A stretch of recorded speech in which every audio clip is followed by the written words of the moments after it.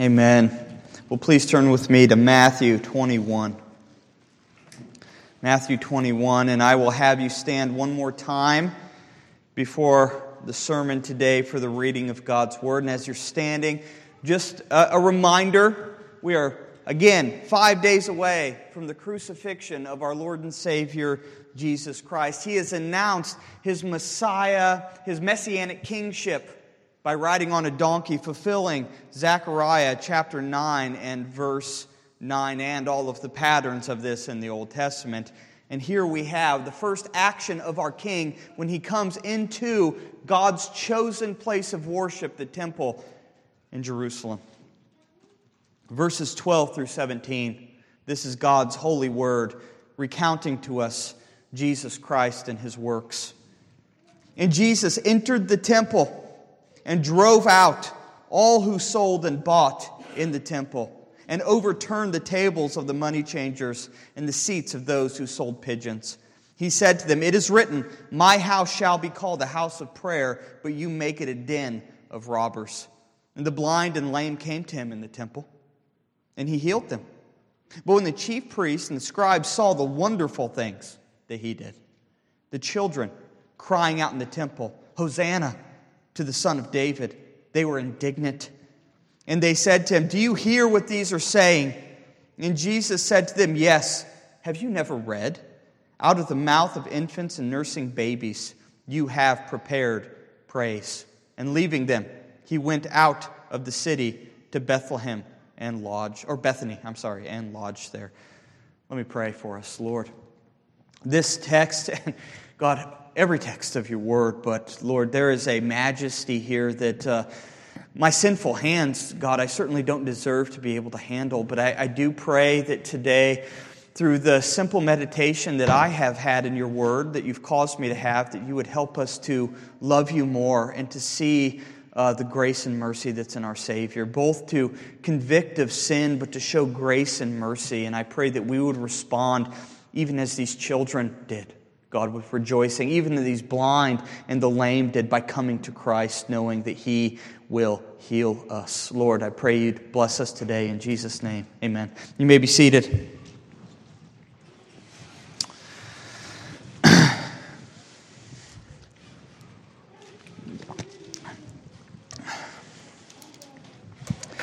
You might recall, maybe with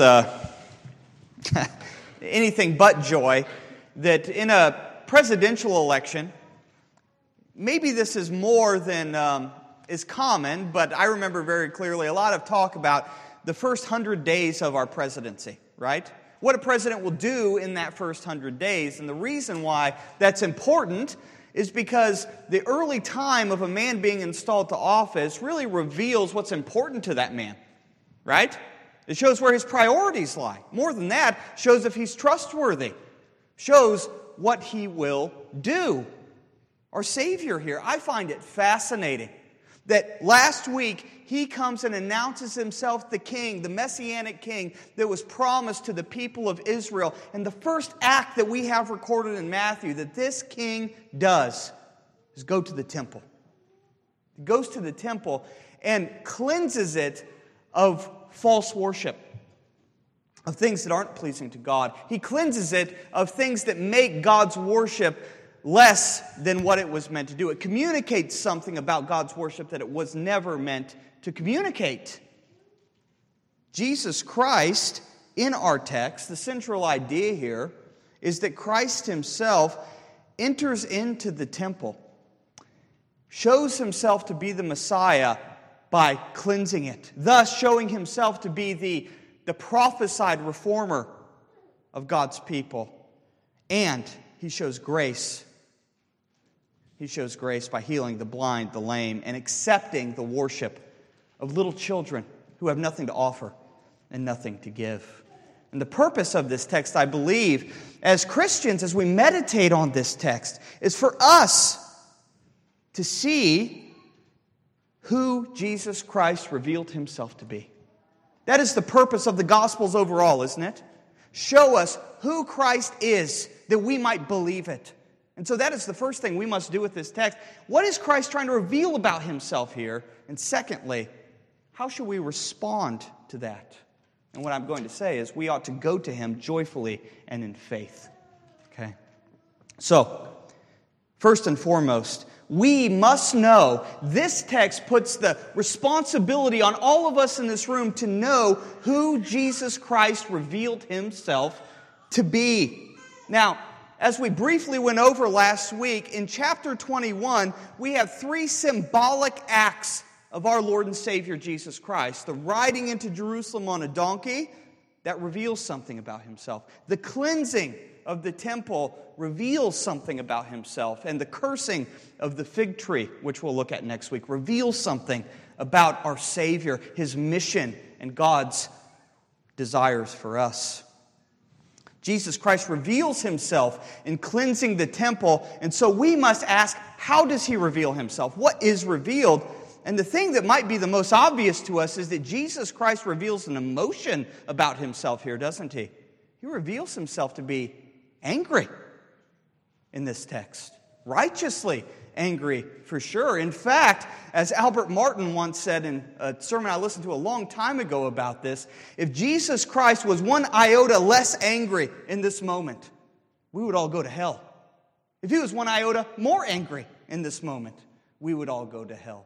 Jesus Christ is perfectly angry, perfectly loving God with all of his heart, mind, soul, and strength, perfectly loving his neighbor as himself in his anger in the temple.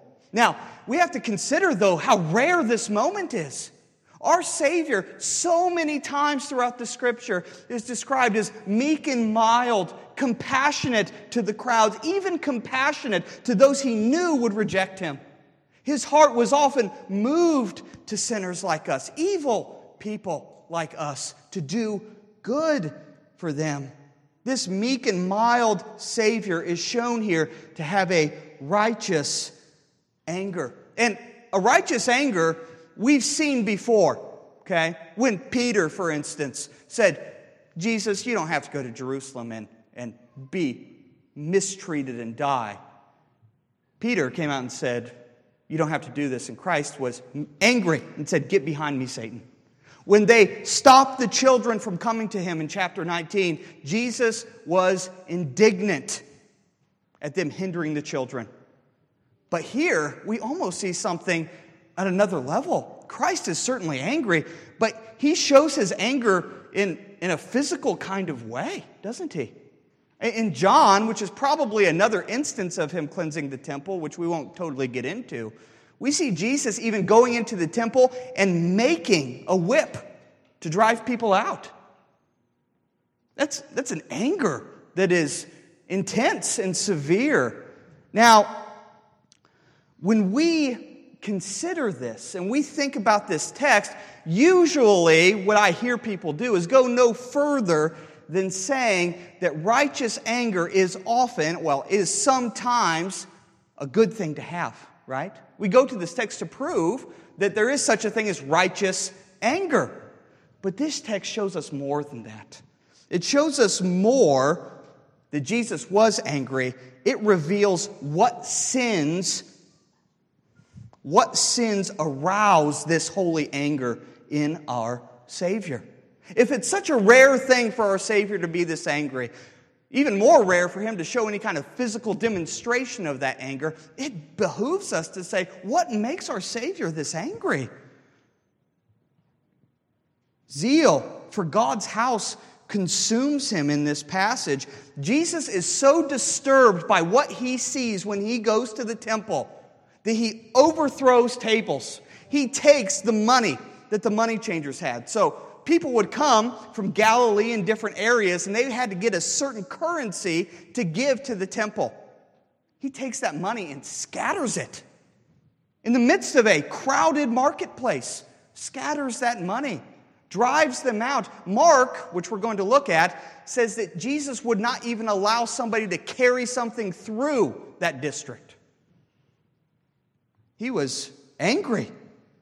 And we should ask several questions because of this. First, who was Jesus angry at in this passage? Now, It might be tempting, and some commentators have taken this route, to say that Jesus was angry only because what was sold in this temple district was taking advantage of the people.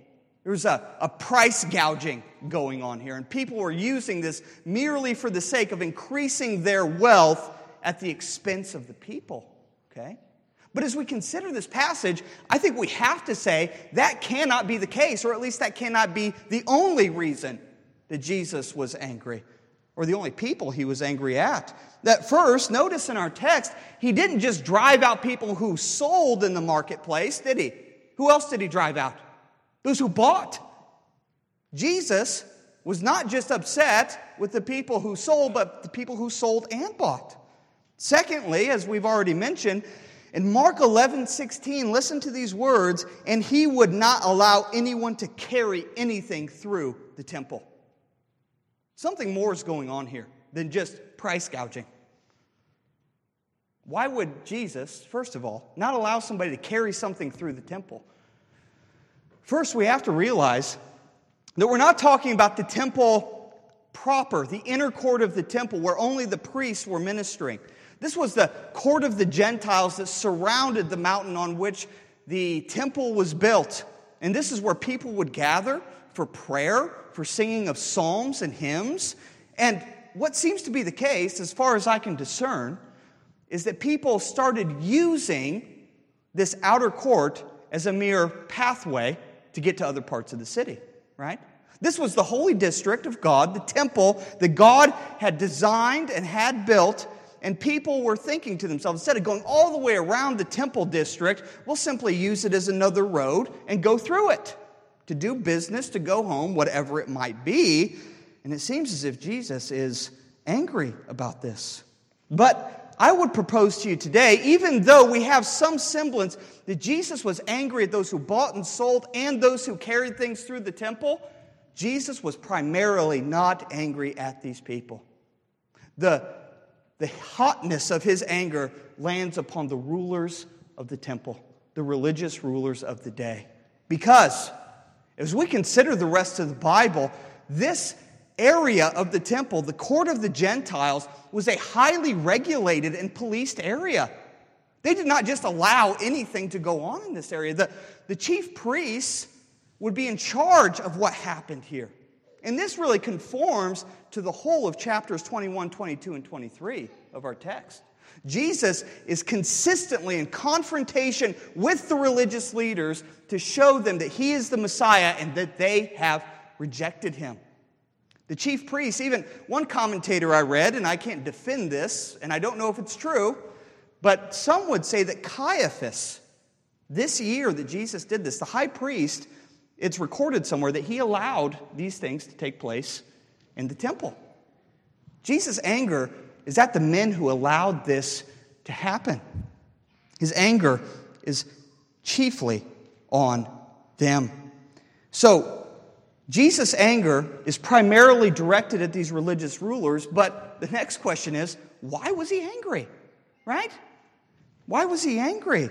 It's natural for me to look at this text, look at the context, and see that Jesus was angry at the religious rulers of the day. I mean, from the beginning of Jesus Christ's life, the religious rulers have been after him. They've been against him. From chapter 12, they've been saying that he has a demon inside of him and that he casts out demons by the power of Satan. They have constantly been against him. And so it's somewhat natural for us to see that. What's unnatural for us as Americans, I think, is to see why he's angry at these particular sins. People came to the temple and they were buying these animals, not just for any reason, but to sacrifice them, to worship God here. And it seems very reasonable, perhaps in the religious rulers' minds, is we'll allow this to take place in the temple courtyard because it's expedient for the people. It helps people to worship. Perhaps they're even thinking maybe more people will come to Passover if we allow this to take place in the temple. This Passover crowd is going to totally submerge the city taking the population from about 30,000 to 200,000 in a couple of days, and we'll just make it easier for people to worship.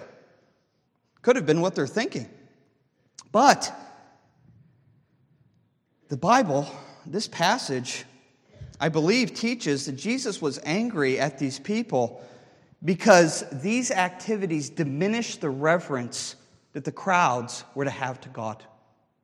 They diminished the reverence that the temple was supposed to cultivate in the hearts of God's people. And our passage doesn't leave us blind to this, does it? Jesus Christ quotes Isaiah 56:7 and Jeremiah 7:11. Notice what he says here. He did this, he overturned the tables, and he said, "It is written, my house shall be called a house of prayer." My house shall be called a house of prayer. This is supposed to be a place where God is called upon, relied upon, repented to, and loved. This is supposed to be a place to communicate to God's people that you can trust Yahweh, that He alone is worthy. But notice the strong language here. It doesn't just say that it became a den of thieves, but you make it a den of robbers. You make it a den of robbers. How different those two things are. Do you see that? Prayer, relying upon God for what we have, relying upon Him for everything, and a thief, a robber, going out and taking by force what it wants. What it wants. And Jesus Christ is saying here that by allowing these things to take place in the temple, even if you had good intentions in doing it, you've made my Father's house a den of thieves rather than a house of prayer. You're communicating something that worship was never supposed to communicate. The place where God was most to be referenced, His glory most to be seen, had been transformed into something else. But in all of this, Jesus isn't just acting like an outraged church member. He's acting as the Messiah who was prophesied to come. And in fact, the Scriptures in the Old Testament prophesy that our Savior coming would cleanse the worship of the people of God. Now, Jesus shows Himself not just to be angry then, He shows Himself to be the messianic reformer of the worship of God's people. And like last week, I want us to realize when we read the Old Testament, we see Jesus Christ fulfilling things not just by direct prophecy, but by patterns that are shown, right? That whenever we read the Old Testament and see a godly person doing something good, we should say, Jesus Christ does this even more. For example, God often Himself shows His concern that people would have right worship. Not just right hearts in worship, which is wonderful and primary, but even right actions in worship. We can think very briefly about this with Cain and Abel. The very first sin after the fall that is characterized to us is that Cain brought forth fruit of the ground to offer on God's altar, and Abel brought forth an animal slain. It seems as if Abel is patterning his worship off of what God had done in the Garden of Eden, where Cain has no regard for it. But if that's not convincing to us, we have Nadab and Abihu. God shows His concern for right worship when they bring in incense to God's holy place that God had not commanded them to do, and He murders them, kills them for doing that. I want you to turn to Leviticus 10. And the reason I want us to consider this is because I think it gives us not just an example, but a wonderful principle.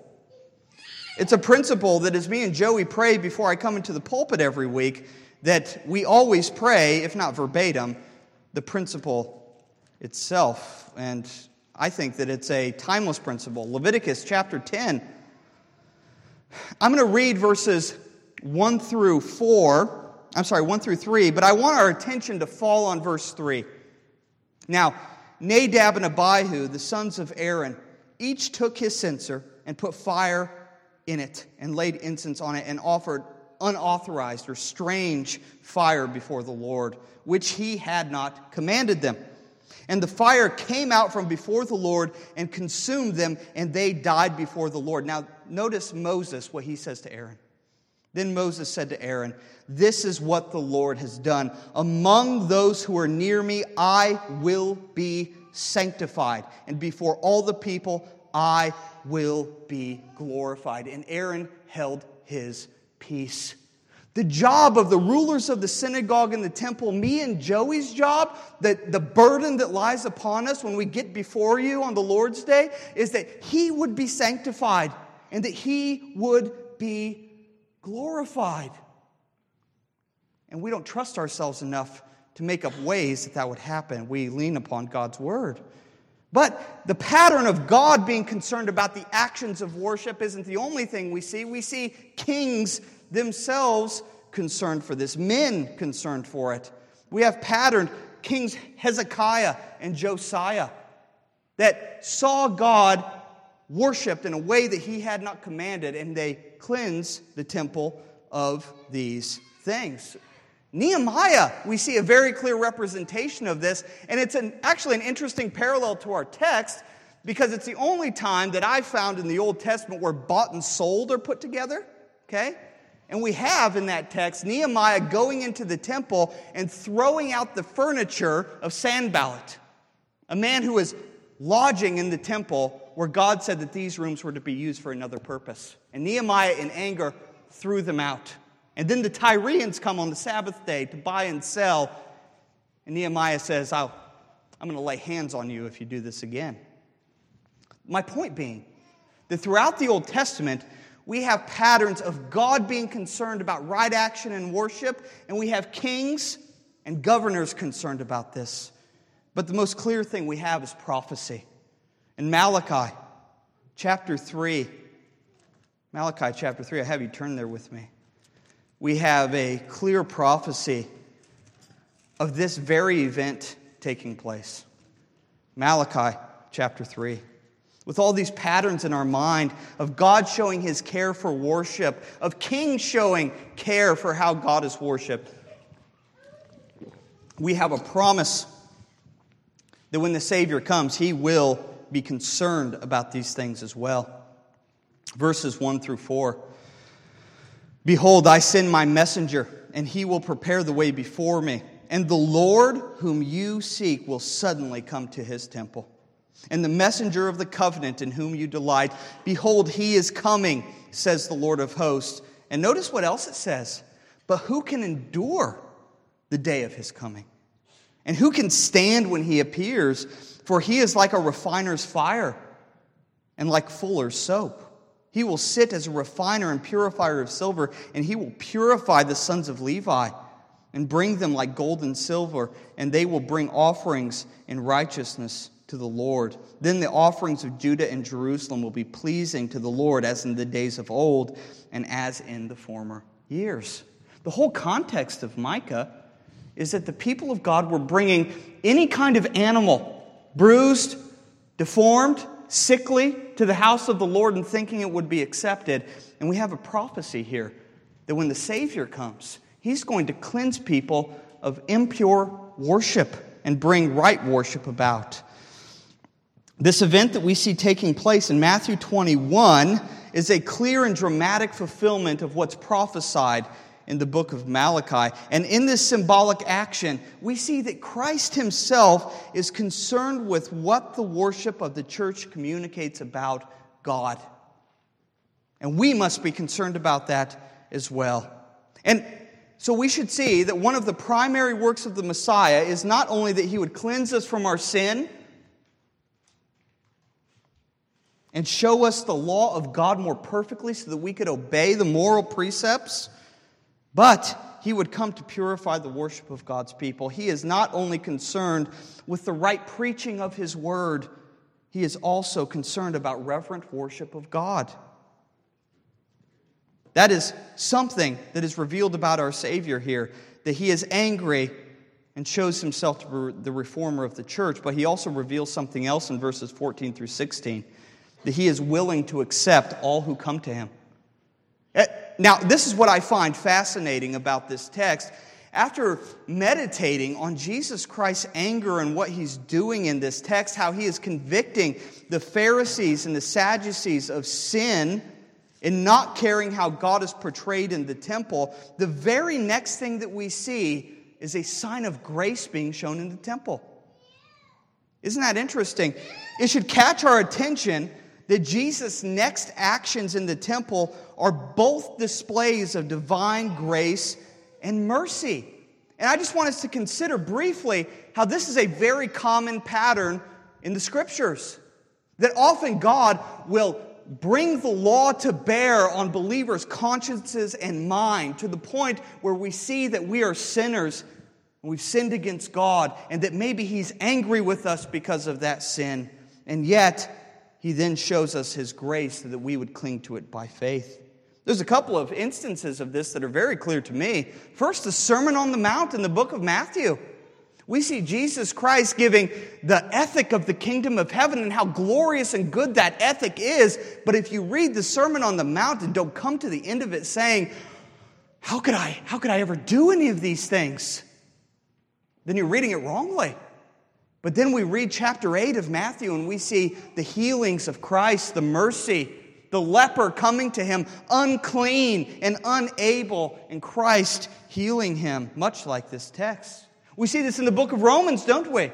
Where the first 2.5 chapters of that book are taken up with proving to Jews and Gentiles that we are guilty of sin before the eyes of the Lord, that no one is righteous, no, not one. In order to reveal to us the righteousness of God is not found in the law, but outside of it through faith in Jesus Christ. This is a common pattern. The Scripture would have believers to know the guilt that they have, the grace of Jesus Christ, and then to respond in gratitude by obeying God's law, not because we earn eternal life through it, but because He's done everything for us. Because there's nothing left for me to do with regard to justification, I'm all the more willingly and freely obey Him.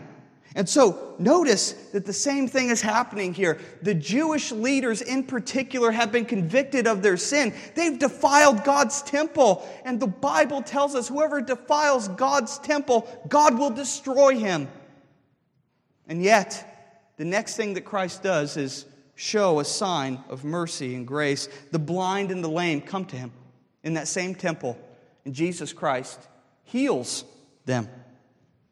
And we've gone over this before. What do the blind represent? But willful ignorance about the commands and the grace of God. Closing our eyes to what He says so that we can do what we want. What does the lame represent? But inability to obey God's commands. Weakness in ourselves. But we see in this text that Christ shows Himself as a willing and an able Savior.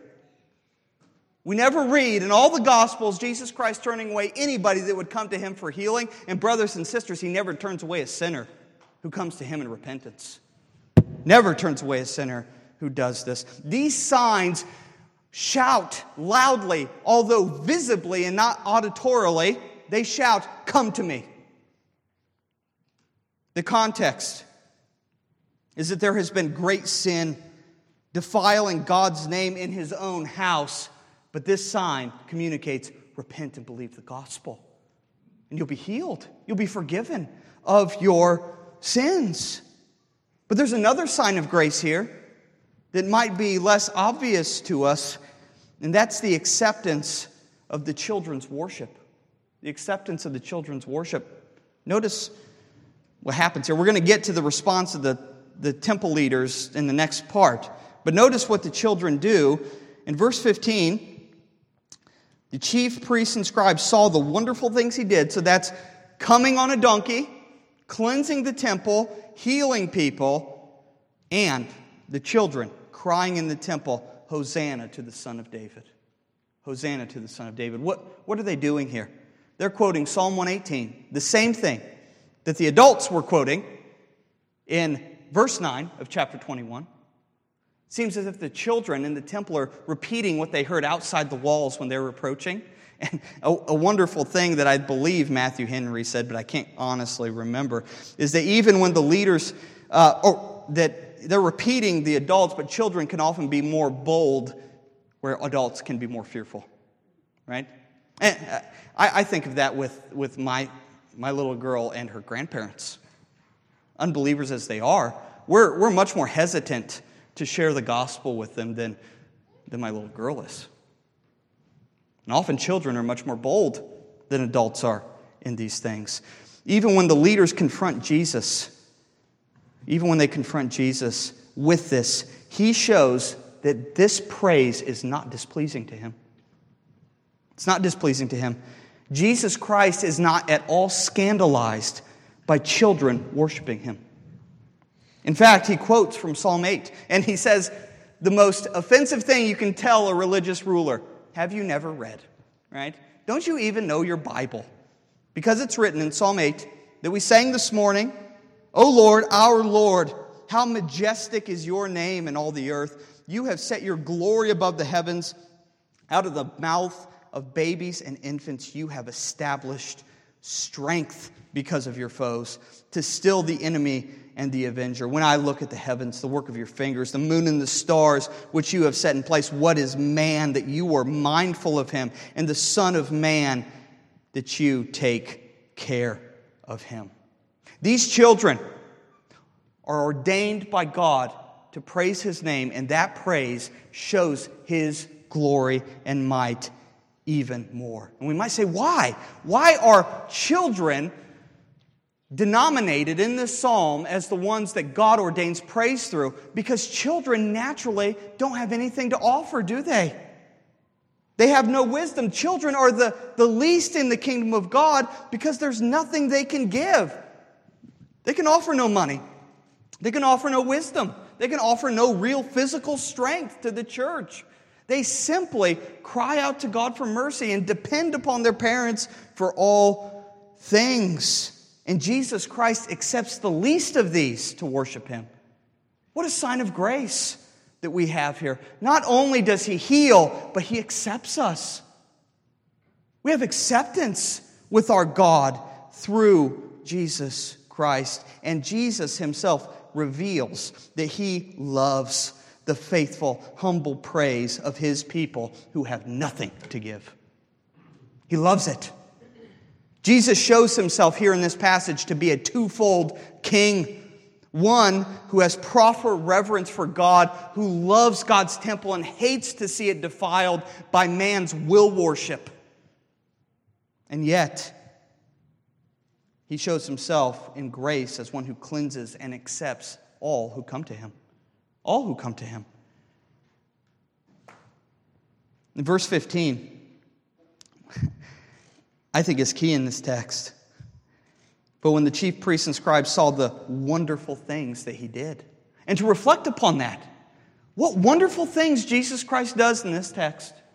What wonderful things does he show as he goes to Jerusalem humble and meek riding on a donkey? What wonderful things does he show by cleansing the temple of man's worship and installing God's ordained worship? What wonderful things does he show by healing the blind and the lame and accepting the praise of those who have nothing to offer? But the question that we should ask is, what do we do with this information? And the answer is, we must go to him in joyful faith and repentance. We must. And this is what the whole Bible teaches, doesn't it?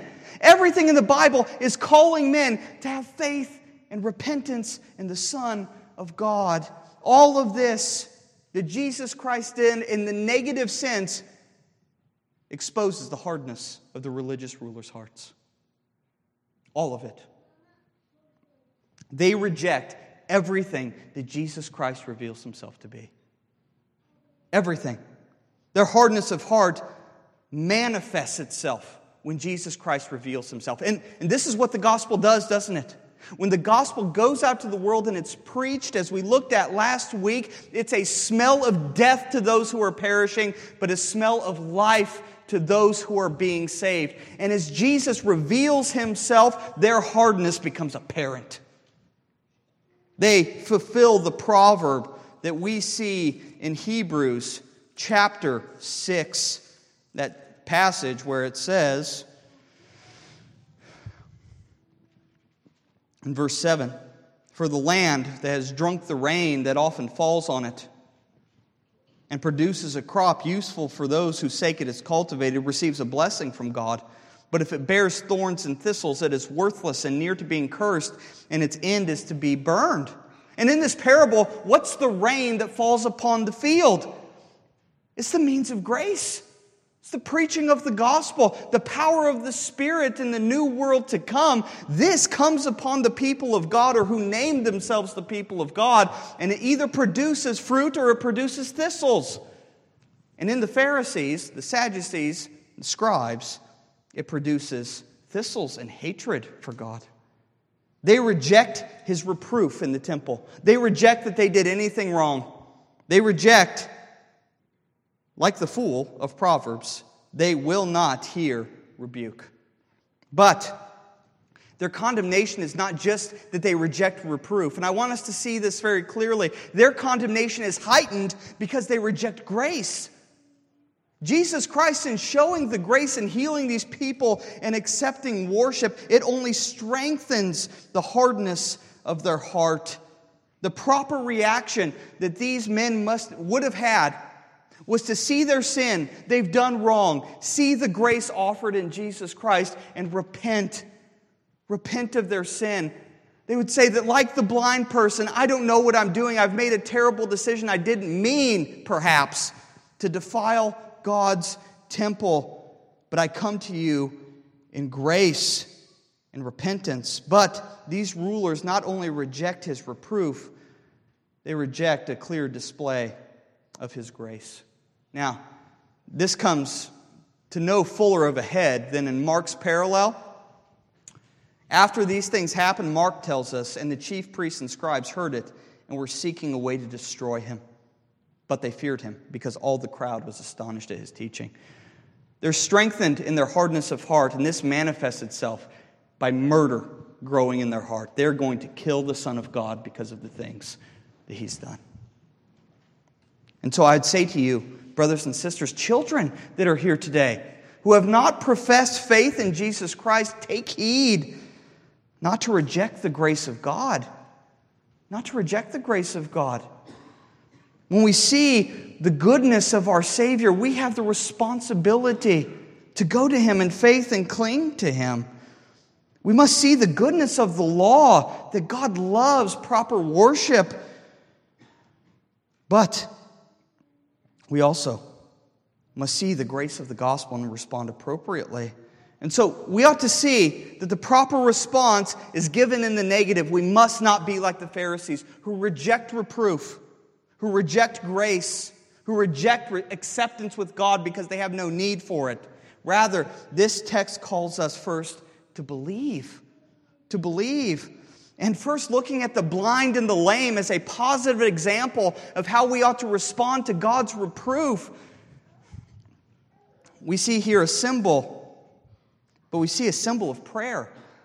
Now, this was actually, I didn't think of this until this morning when we were praying at our little 8:45 prayer meeting. Jesus Christ tells us in this passage, my house is to be a house of prayer, but you make it a den of thieves. And the blind and the lame coming to Him? This is a symbol of prayer. Come, Lord Jesus, heal me of my diseases. Heal me of my sin, a symbol of prayer, of repentance. We must be convinced that Jesus is willing and able to save all who come to Him. And this sign is only given to sinners, not to those who are righteous and need nothing. We must believe. But if you hate your sin, we should know by this text that He has made another way of righteousness, full cleansing, full salvation for all who receive Him by faith. The blind and the lame teach us that we must go to Christ believing His willingness and ableness. But this text also calls us to rejoice. The children of the temple are an example for us to follow. And they here, by praising, are a prayer, not of repentance and confession, but of praise to God. The temple has been somewhat renewed by Christ doing this.